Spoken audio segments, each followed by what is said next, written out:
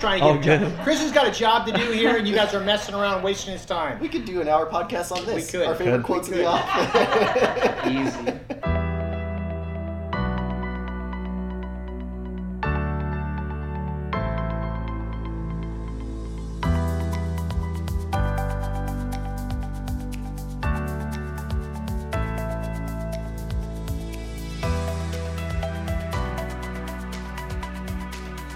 Welcome to the Satori Lifestyle Podcast. I'm your host, Dave Kovar, and assisting me today is Mr. Vince Bardini. Thanks for being here, Vincent. Great to be here. Thank you for having me, sir. Mr. Bardini is a long-time martial artist. You started with us as a kid. Yes, sir. And trained from when you were how old till how old?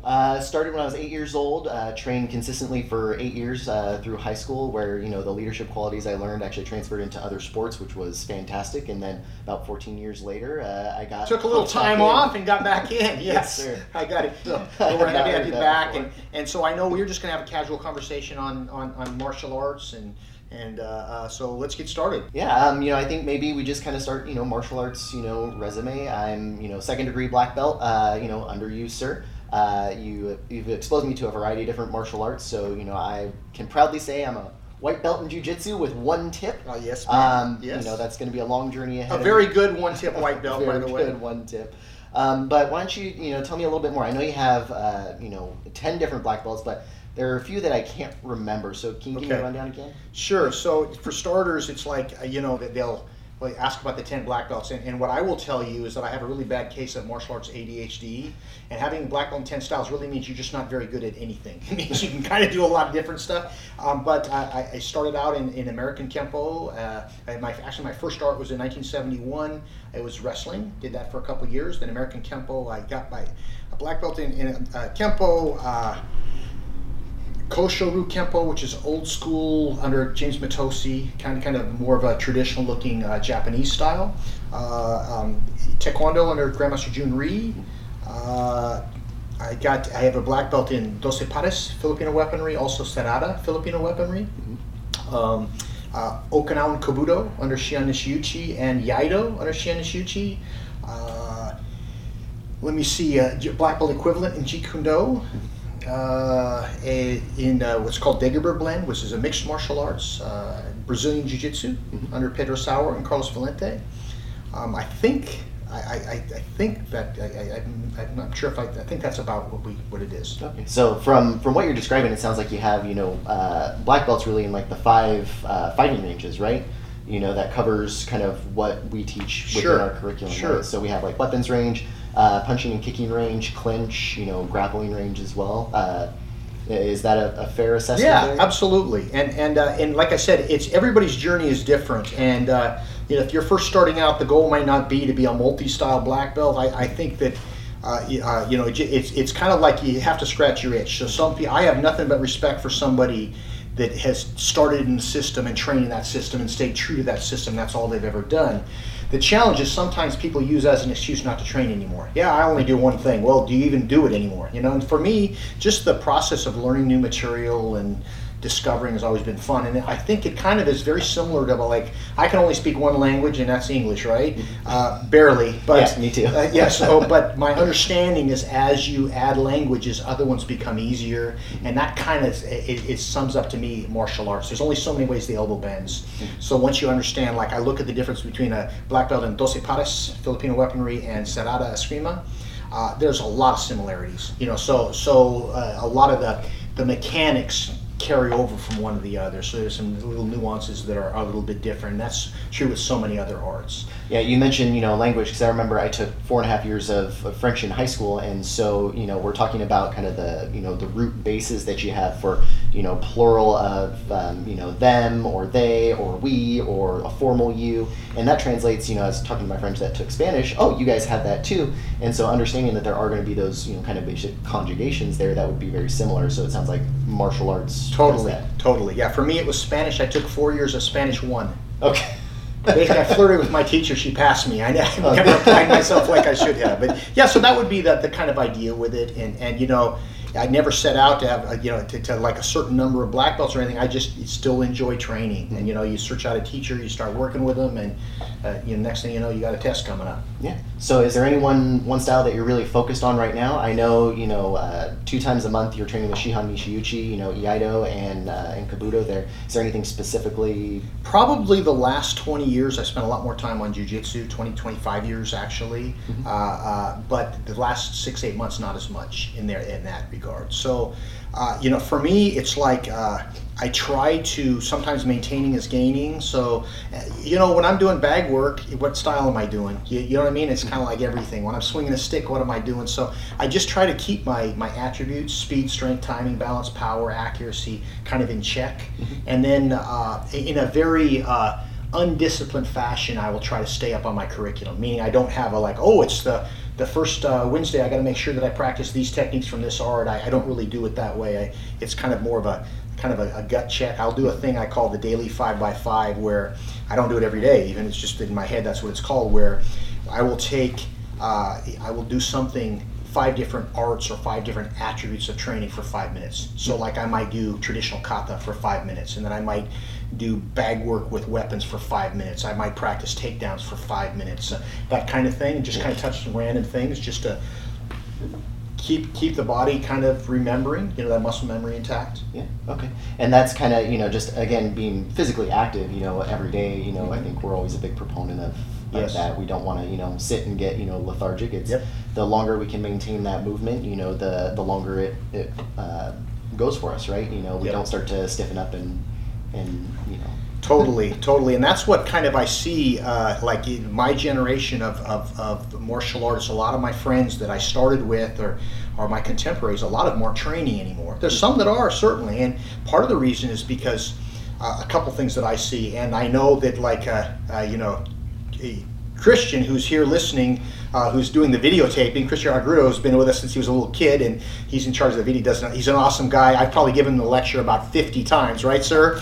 As far as, hey, you training on a regular basis, it's because the habits you develop as a kid. If you miss some years of training, and you're all of a sudden, let's say you haven't done anything, you train until you're 20, you're pretty athletic, and you took 10, 15 years off. Sound familiar? Yes, okay. Sir. But you were doing fitness conditioning when you were there. I was. Yeah. So, I did cross country and track and, ran collegiately. So I was still physically active. You were doing CrossFit as well, right, for a while? A little bit of powerlifting. Oh, powerlifting. Yeah. I'm sorry. But so anyway, the point is that I've seen so many times guys will they think in their mind they're still 20, and they attempt something, but their body is not conditioned for, so they blow their knee out, hurt their back, etc. Or a lot of the guys from my generation who didn't take their health and fitness seriously, they kind of like, hey man, I'm gonna abuse this body. It's kind of here to, I'm gonna go out. What's the phrase? I'm gonna drive till the wheels fall off type thing. Okay. Well, what happens is all of a sudden you've got a replaced hip, and you need shoulder replacement surgery, and you got a blown ACL. Next thing you know, you're not doing anything anymore. So I just had some mentors, and 2 that really jump out would be Grandmaster Jun Rhee. Another one is Grandmaster Ernie Reyes, that both really coached me when I was a lot younger about respecting your body, exercising on a regular basis, and using moderation, because that's going to be able to keep you training when you're older. And so then I think the other thing is for longevity is that you just can't compare yourself with other people, because when it's like we had staff training class this morning, and I'm watching some of the young guys doing these head height spinning hook kicks, and I'm going, I used to, and wait a minute, there's a different, in other words, anytime you compare yourself, usually you either look really good or really bad. But what the best thing to do is to just compare yourself with your potential and where you are, and make sure that the material that you're doing is age appropriate, and skill appropriate. Yeah, and not letting your ego get in the way, right? Because I remember training with an old friend here when he was still teaching, Nick Lim, and so Nick had been training. We were same age, maybe he's a year or 2 older than I am, but he had been consistently training and instructing and everything, and his form is still spot on. When I came back, I'm like, I could still do that. We were on the Red and Black Attack, the demonstration team together, and it's just not the case, right? Yeah, that extra 10 years he had made a difference, right? Yes. Exactly. And I remember when I came back too, they asked, can you still do these forms? And I'm going to blame Mr. Agurto for asking me to do my double leg 540 again. And so that's where you're bringing both feet over the top and landing on them. And yes, I can still do it, but everything hurts when I land. that never happened. Yeah. And so, we just got to remember we got to train for the body that we're in right now, not the body that we have. And then that's one of those things that's okay to do every now and then, but if you did it on a regular basis, you're setting yourself up for injury. It's like a few years back, Chip Townsend, who's this amazing world-class martial artist, had a booth at the Super Show, and it was see how high you can kick. And I have a pretty good jump spinning crescent kick, and it was like, dang it! I was there for that. Were you there? I was. Dang it! I'm gonna get. It took me forever, but I got like the 7.5 foot thing. Oh, you were there. I was. Yes, sir. And I felt it for like I couldn't do that. If I do that every day, I wouldn't be able to. I felt that I think it was worth it, but I probably threw 30 kicks to hit it, and I felt it for a week afterwards. So I get it. Well, so, I was thoroughly impressed when I saw it. So why don't you tell me a little bit about, I've heard numerous times, but maybe the people listening, haven't. What got you started in martial arts? So it's interesting. Everybody has their story. For me, I was probably 5 or 6 years old. My family was living in Montana, and we were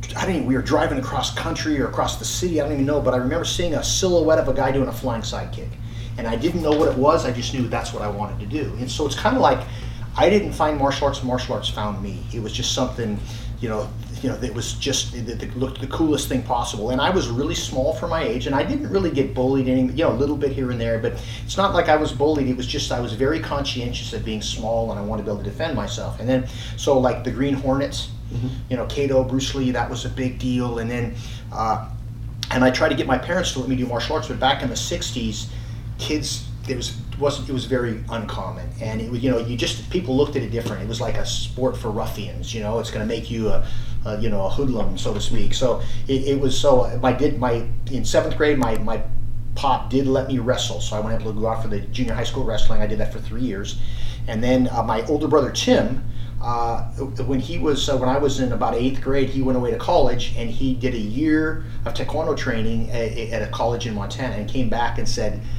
Mom and Dad, you got to let Dave do martial arts. You really do. So I was chafing at the bit, and we went down and enrolled at the local, martial arts school. That was September of 1973, and that was just kind of the start. And the good news about my instructor, his name was Hunchi Bruce Jutnik, is that back then, and any old-time martial artist that's listening to this will be able to identify, when you'd meet another martial artist, the first thing you'd ask them is what style they were.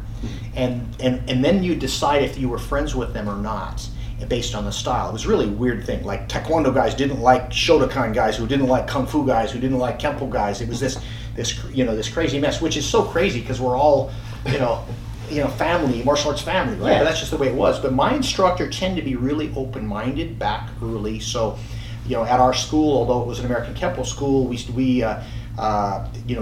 Kodokan Jiu-Jitsu, which is old school jiu-jitsu, and he exposed us to Filipino weapon really early on. So I was fortunate to have an instructor that was open-minded and receptive. So a lot of times people would preach that this is the only style, our style is the only style, everything else is bad, don't bother, kind of that narrow focus. And so I was never taught that, so that made learning a little easier.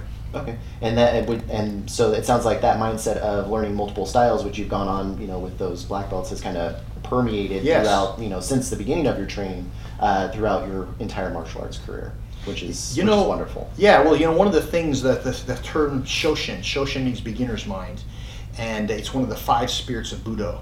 And the whole idea is, in the mind of an expert, there's one option. In the mind of a beginner, there's many. Meaning, keep an open mind, learn from everyone. And I just learned that term maybe 15 or 20 years ago, but fortunately, that was what was instilled in me in my instructor, is that it was when you see another martial arts, another style, try to figure out what is it that you like. As Bruce Lee would say, absorb what is useful and disregard the rest. Excuse me. And so that was kind of that's just naturally how I was programmed. So to this day, if I go to a school or instructor, my eye automatically, because you can always find fault with anything or but I usually don't go there. My default mechanism, let me see, what do I like that they're doing here? What can I use? And that's been helpful, I think. Yeah, because at the basis of martial arts, is self-defense, whether it's physical or mental, right? And so we know that not one style is going to be the end all for defending ourselves. And so I think it's really important to just have an open mind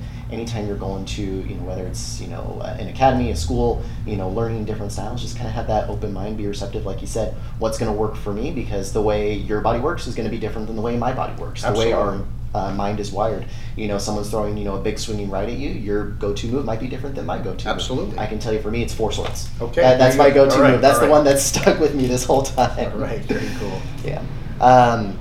So for me, my martial arts story is, I still remember his name. His name's Sean Blotti. He was a student here for, he earned his junior black belt. I can't remember if he ever earned his first degree. I would say he did, though, because I think he was he helped me with my thesis. Okay. But it just came to a buddy day. I was his buddy, and, just came to a buddy day, tried it out the one class, and then came for the orientation, and then, we were actually just talking about white belt moments during our staff meeting not too long ago. And I remember in room 2, the junior floor, I remember being at the front of that room with a young man, Charlie B., and, blonde kid about my size, and, I loved it, and I was hooked from that point. And, Ninja Turtles had a huge influence, early 90s, that's kind of the big thing there for 80s, you talk about Karate Kid all the time. Ninja Turtles was it, yeah. Yep. Were you there when we had Ernie Reyes Jr. come to the school? I was not. Okay. No, I missed Ernie Reyes Jr. and I missed Chuck Norris by a few years as well. Got it. Okay, so anyway, Ninja Turtles. Yeah, so Ninja Turtles, just seeing, what they were doing, all the nunchaku and everything, and, it's, hey, this is fun, this is what I want to do. And when I was enrolled, my parents were like, this is, you're going to be learning lots of cool stuff, and all I thought was I'm learning how to punch and kick and, learn how to use weapons, and then, the life skills just kind of, transformed my life, and that was kind of how I got started. Very cool. Yeah. Yeah, it's funny. I remember you as a, anyway, I still have lots of memories of you as a little guy. Yeah. Red and Black Attack. And you may not remember this, but when I first started, it was probably within the first 6 months of my training. We had a big carnival here. And so there was a dunk tank, there was a big Velcro flywall in room 3, there were some other things going on in room 2. You were sitting on the dunk tank, and I I had, a few balls to throw, and I missed, 3 times, and whoever was, telling me to throw the balls got your attention, and, they said, hey, go up there and just hit it, and I went up and hit it. And I do remember that, yes. And that water was cold, by the way. Oh, yeah. I don't think it was the warmest time of the year that we had that. So don't trust this guy. So he doesn't play by the rules, that's clear. I was thinking outside the box, sir. Okay. You mentioned important mentors, or instructors that pushed you, Grandmaster, Junri. Uh-huh. I remember he actually came out to my second degree test, and I think he played harmonica for that test. You mentioned, Bruce Jucknick as a mentor, Shihan Nishiuchi. Uh-huh. Those are probably 3 significant figures in your life. Any others that... Boy, lots, and I'm sure you have a lot as well. There's a lot of non-martial arts one. I think that the number one mentor, hands down, would be my father. And he's still alive. He's 99 years old. He's, he doesn't have his memory. He's got dementia. He's not the person exactly. He's still the person he always was, but a weaker version, let's say. But the thing about my pop was, he still is just, got this amazing attitude about things. He was a prisoner of war. He was in World War II. He spent 9 months in a Nazi German prisoner of war camp and did a couple death marches and survived a near firing squad in 3 days with 65 guys on a 8x40 train, a cubicle thing. If you imagine that, that's about 5 square feet per person. And but some people come back from that. They would come back bitter. He came back better because of it, and with a kind of an appreciation for life. And so I can think of so many things where his example, like one time that jumps out, is that I was young. I looked younger than I was, and we were waiting in line to go to the movies. And at the time you could get a discount for 12 and under, and I was probably 14 or 15. And I go, Dad, we can save $1 if you tell everybody I'm 12 years old, because I look it. And he looked at me and said, my honesty, my word is worth more than the $1 I'm going to save by lying about your age. You know what I'm saying? And that's little stuff. It's like most of the time we don't think much of that. No big deal. But to him, it was like, no, man, I'm a person of my word. And so that would be a really important influence for me. And then, of course, a lot of influence from my older brother Tim. And then we went, this Tony Robbins and Brian Tracy and Zig Ziglar, all those people that we did a lot of interaction with, not just certainly on the audio, but in live events. And then Shihan Nishiuchi, to this day, he's like a real samurai. He's like probably what I consider my teacher now. He's been an amazing influence as far as just kind of living the martial way, kind of holding yourself to a high standard and doing the best you can to kind of live into it. So what about you? For me, big mentors, I think we always mention fathers. My dad will always help me find mentors. So I look at that as a way of mentoring. He knows what he doesn't know and what he can't teach me. And so, that was one reason for putting me in martial arts.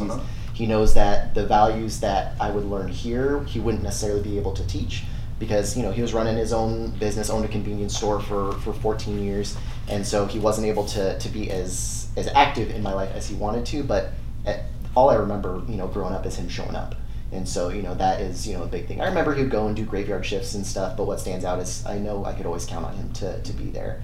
Of course, you, sir, were a big part in my life, and transforming my informative years. And then my cross-country head coach in high school, Coach Bob King, coached for many, many years, even in pseudo-retirement. He's the one thing I always remember about Coach King is it was always, get your head out of your rear.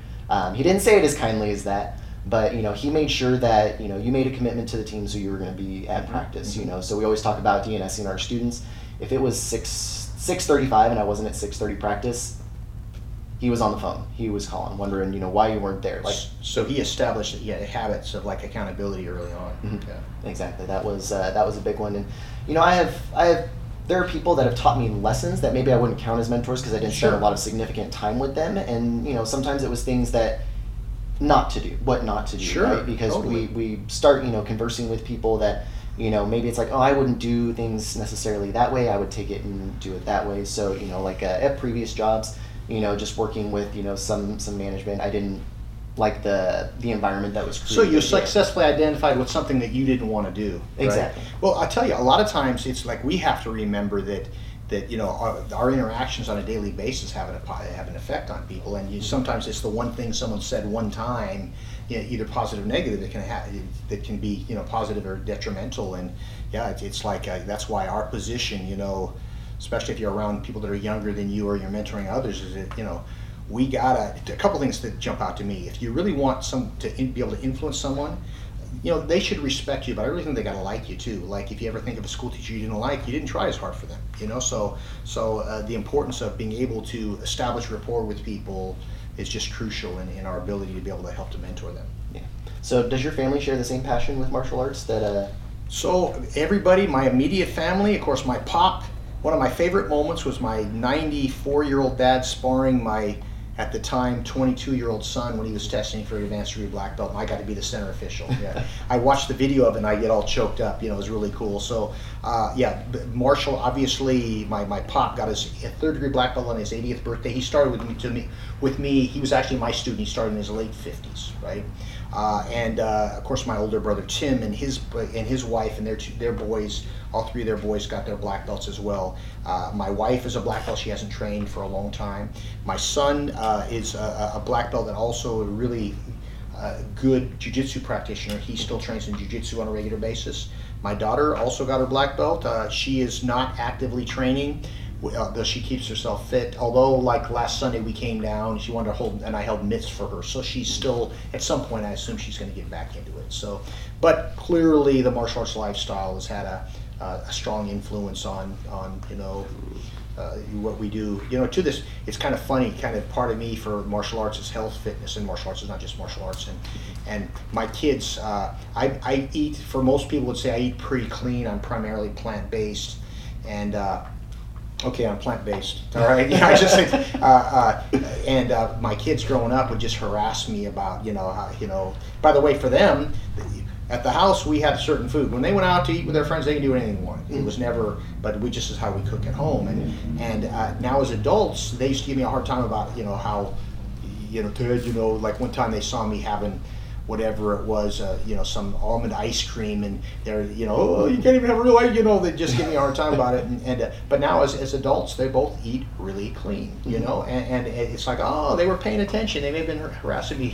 Yeah. So I look at the martial arts as kind of a lifestyle, and so if that said, my family practices a pretty healthy lifestyle. Yeah, for the life of me, I can't convince my wife to train martial arts. I'm thinking of one style specifically that I think she would just love. I think she'd love to do Krav Maga, just kind of, just hitting things as hard as she can, just being really aggressive with it, because she kind of has that that mentality of, more the ground and pound type right. mentality. 3-year-old daughter, 7-month-old son, can't convince him to, do much. Pretty soon, though. That daughter's going to be pretty soon. Yeah, pretty soon. She'll be that, she won't let me brush her hair, so she'll be that kid in class that just hair is kind of, going everywhere. But, we're going to eke her in there. I've already taught her the 4 basic positions. Okay, very and cool. she can do a ki as well, and it's the cutest thing. Absolutely. She doesn't put her right leg back, but she turns her body, sticks out her butt, and her hands go Okay, very up cool. like that. Very cool. Well, the key is to have her come down every now and then and watch class, man. That'll get her excited about it. Yeah, that's fun, man. Well, you're just getting into it. So one of the things, that advice I would give you is that when my kids they both started when they were 4 or 5, whatever it was, and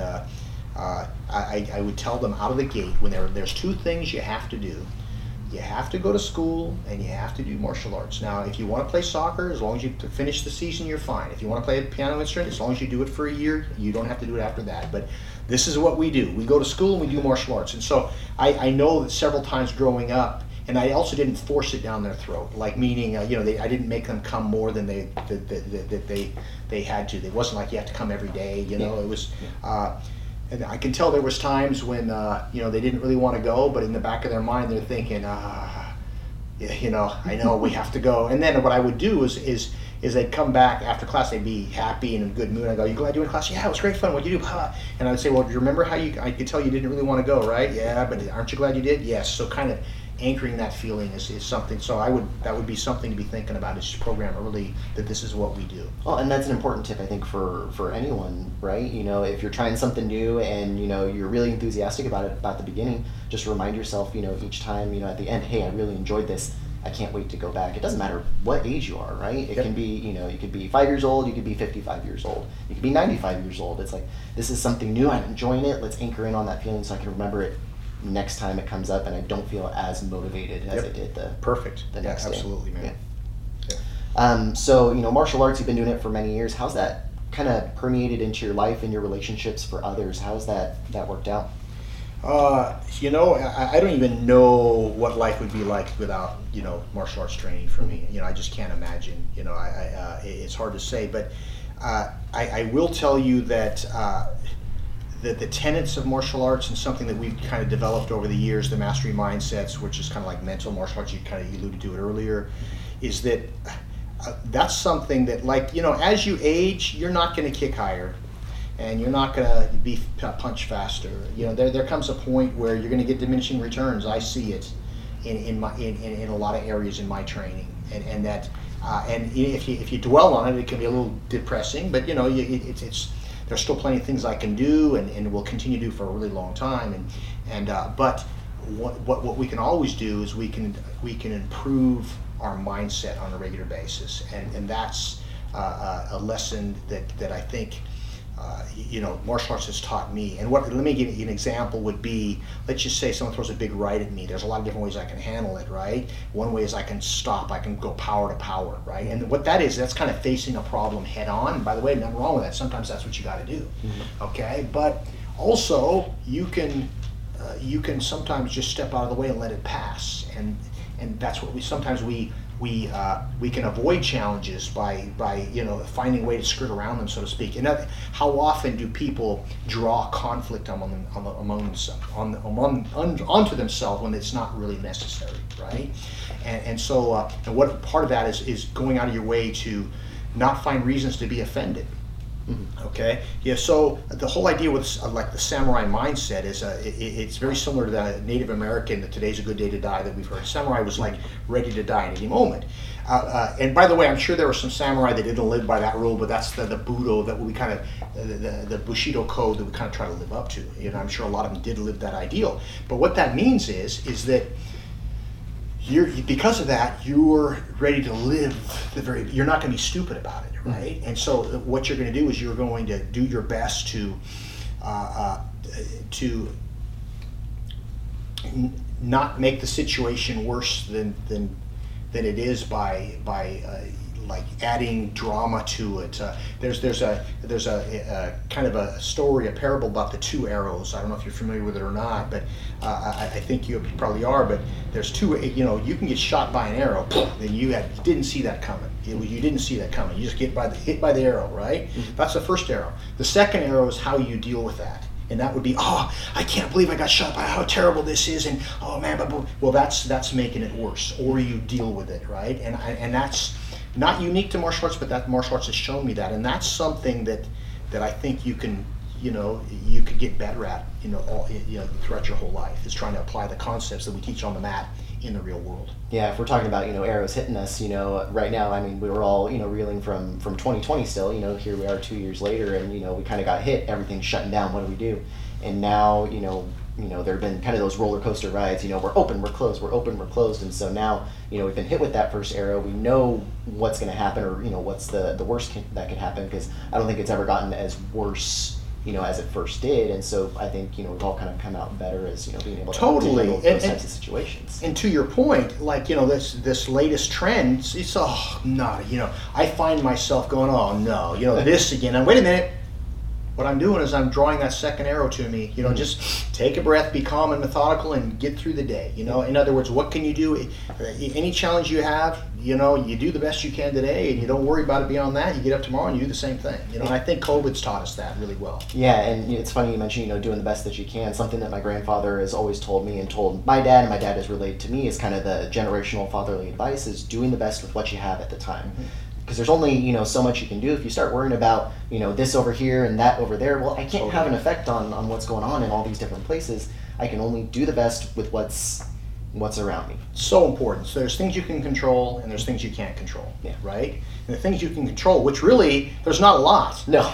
But you can control the way you view things. Mm-hmm. That's in your choice. You can control where your mind goes, right? Mm-hmm. But you can't control what the economy is going to be, and you can't control what other people are going to think or do. Mm-hmm. But there is things you can influence. You can influence your health. Mm-hmm.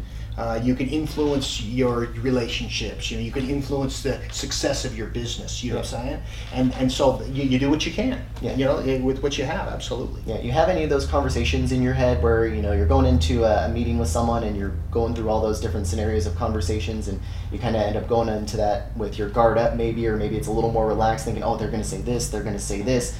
And realistically, that's not how it pans out, right? We're kind of, imagining, that scenario, and we have no control over what they're going to do. Yeah. But in our mind, we already know it's going to go this way. Yeah. Or we get really mad at somebody for the argument that we had with them in our head. Yeah, on the car ride home, right? Exactly. Yeah. Exactly. Yeah. Oh, I can't believe they didn't say that. I just imagine they said that. Yeah. There's a scenario, and I don't know if you've seen this or not before, but if you have, just play along with it. Just sit up a little bit. So in your response, I'm going to do something. I want you to respond really quickly. What's your response? You put your guard up, right? If I put my hand out, you put your hand out. So that's being reactive to your environment, to your point. But if you put your guard up, I can respond with the guard up. That's the reactive. Or you put your guard up, and I can go like this, and you put your hand out. And so the ability to be able to take that energy into a negative environment, you know what I'm saying, to where you go somewhere where people have their guard up, not physically, but kind of emotionally, and being able to put your hand out, so to speak. By the way, I posted this. I wrote a little thing about this a few weeks back, and some guy says, dumbest thing you can do is go and shake somebody's hand up when they have their guard up, and I didn't mean it literally. Yeah. Like I'm not going to walk up, put my hand, get too close to you, when your guard is up. But more figuratively, metaphorically speaking, is that can you, go into a room and decide, all right, I'm going to, try to resolve this situation or the conflict, whatever it might be, in a peaceful way. I always look, what's my desired outcome, and that's always helpful to kind of navigate this situation. Mm-hmm.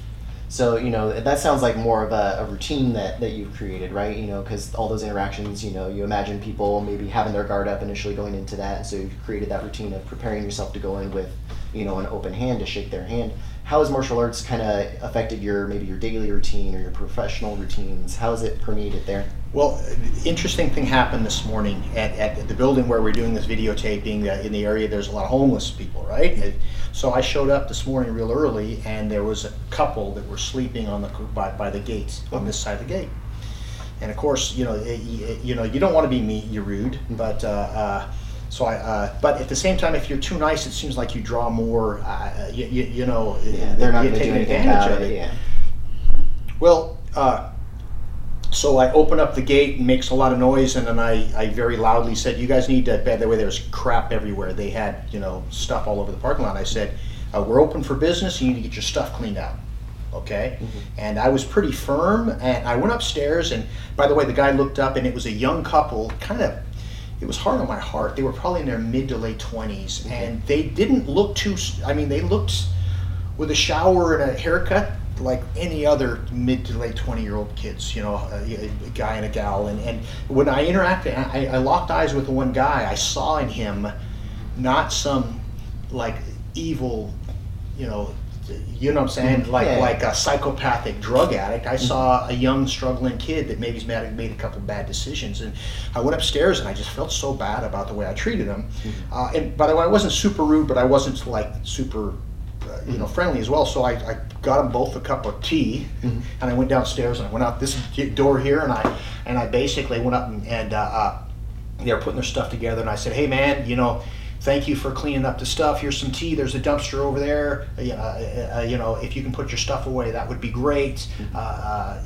Appreciate you. Anyway, and went about my business. And the good news is they cleaned up all their mess, which was great. Yeah. But I guess the point is I don't know, without martial arts or without feeling confident in myself, that I would have been empathetic at all. I could have been better. I could have bought them breakfast. I could have brought them in. You know what I'm saying? There's more I could have done, but I feel like at least I didn't make them hate humanity more after my interaction.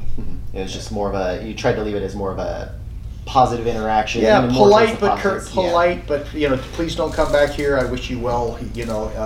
Type conversation. I got a little sidetracked, but yeah. So we were talking about routines. You're always a big proponent of daily routines. I think you've explained how you kind of have this morning routine that you go through. You talk about the routine where every time you come into the dojo, you walk around to absorb. Hey, I get to do this for a living. So tell us a little more about those. Well, I think the bottom line is that there's so much negativity in the world, and by the way, and we're drawn to negativity naturally because that's a survival.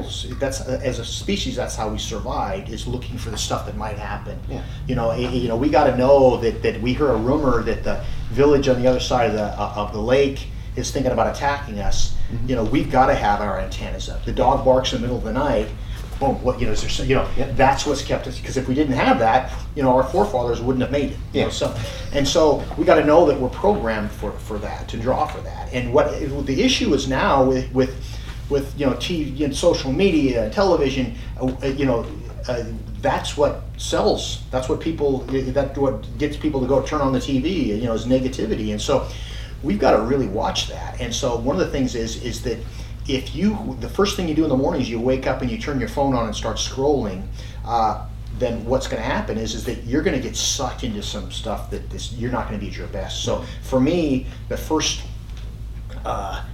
it depends on the day, but at least the first hour for me, I never go to my phone. I want to wake up on purpose. So I wake up really early. That started when my kids were little and I was working late hours, and the only time I was going to ever have time on my own is if I got up before them. I'm guilty of that. Yes. I've started getting up at 5 o'clock now to get that extra hour. You have to, because otherwise you can't, you got your kids there, they don't listen, and at 3 and 7 months? 3 years old and 7 months. Yeah, you're a busy dude right now. Oh, yeah. You said the other day, I'll never be more busy than I am now. You'll never be more busy than you are right now. That's right. And so that's when it happened. And so, for me, it has to do with reading some literature that I find inspirational and motivating, exercising, get a little quiet time, and then after that, then that's when I will pull up my phone, look at my email. The other thing the ritual I have is, and when I say try not to, like you and I were on the road in Florida last weekend at a seminar, so I did check my email later at night because I hadn't had a chance to. But normally I try not to check my email after 7 at night, unless I was at one of the schools until later. But if I'm home earlier, just because by the time you get that negative email and it's now you check it, imagine 9:30 at night, you go, oh, there's nothing you can do, it's too late, and then you fret about it all night. Yep. And so. But just to remind myself, there's going to be challenges today, and that's okay. I'll get through it. Okay. But when you bring your best self to a challenge, whatever the challenge is, you handle it better. So that's why for me that that the whole term Satori, our definition of Satori, traditionally it's a moment of enlightenment or a moment of deep understanding. Our definition, as you know, is in the moment at your best, and it refers to that present state of consciousness when you have mental clarity, physical energy, and emotional calm. And so the more power time we can spend there, the better off. Yeah. Now, do you feel like having that little extra sense of control over your life is important, because you know how you can start your day by not checking your phone, by 100%. Doing power stances, by getting that workout in, having that self-discipline, creating more of control over your own destiny, and in that essence you start the day off the way you want to start it, or you start your work day off the way that you want Exactly. to start it. You've got a victory for the day already. If nothing else happens, I got my workout in, I got my meditation, I got my breathing in, that pop. Whatever else happens, I'm good for it. So you're actually, it's like you're armed and ready for battle more so, than you would be if you just kind of let the day get away from you, and every little thing kind of, how many times have you heard someone say it's going to be one of those days? I mean, I've thought that before. Yeah. And then what are you doing? You're looking for stuff. See, what else could go wrong? Oh, this is, boom, and all of a sudden your eye's looking for everything that possibly could be wrong. And when you train your eye for that, you're going to find plenty of stuff. Yeah, I think so. Master Tursek, when he was presenting, this last weekend, he was talking about when he bought, his car. He's like, yeah, I'm going to have this car, but then all of a sudden he saw that car everywhere he went on the road. It's like, I didn't realize so many people had this car. Mm-hmm. Yeah, so what you look for in life is what you're going to find, and so 100%. if you find control and routine, you're going to have greater control and routine within your own life, which is important. And it talks about going back to those two arrows. If we have more control over how we react to that first arrow, it's going to make that second arrow, get deflected from us, right? Totally. Yeah. And, it's like one of those things where easy say, hard to do, but worthy of the challenge. So, I think we're gonna wrap pretty quick, but I wanted to, my closing thought would be, there's a book by a guy named Dan Millman. Dan Millman was pretty well, a lot of people know him, but he was one of my mentors. He wrote a book called The Way of the Peaceful Warrior, and it was a kind of a coming-of-age book written probably in the 80s or something. And he's written several other books as well. But in that, he talks about his life story and, all the things he overcame. And he got through all these challenges, and now he's in his mid-20s, and I believe he's on a beach in Spain, and he's found enlightenment. He's like, I finally got it figured out. I'm never going to have a challenge ever again. I'm there. I get it. And he's like, he knows, man, he's got life figured out. And of course, then what happens? Life kicks in, and the plane is delayed, and all of a sudden he finds them draw back in. So the phrase is, before enlightenment, chop wood and carry water. After enlightenment, chop wood and carry water. Which means, a book I wrote is actually called Brief Moments of Clarity. It's based on this thought, is that every now and then we get real vision of, this is how it's supposed to be. Mm-hmm. You know what I'm saying? And then, but stuff will come and grab you. So, but the more you work on trying to get there, I think you can over time be there more often, which is going to create this, the trend in a way more positive direction. It's going to allow you to handle your challenges easier, allow you to interact in a more positive way, and you're just going to get more of the same results. Yeah. So before we wrap, so if you could pick like one important lesson that martial arts has taught you, if you could narrow it down to just one, or maybe a couple. Oh man, keep your hands up. Okay. I thought I was going in for a handshake. yeah, or something. So many. Maybe another podcast we can talk about that more in detail. Sounds great, sir. I look forward to it. All right. Thanks, man. Yeah, thank you, sir. Appreciate the time.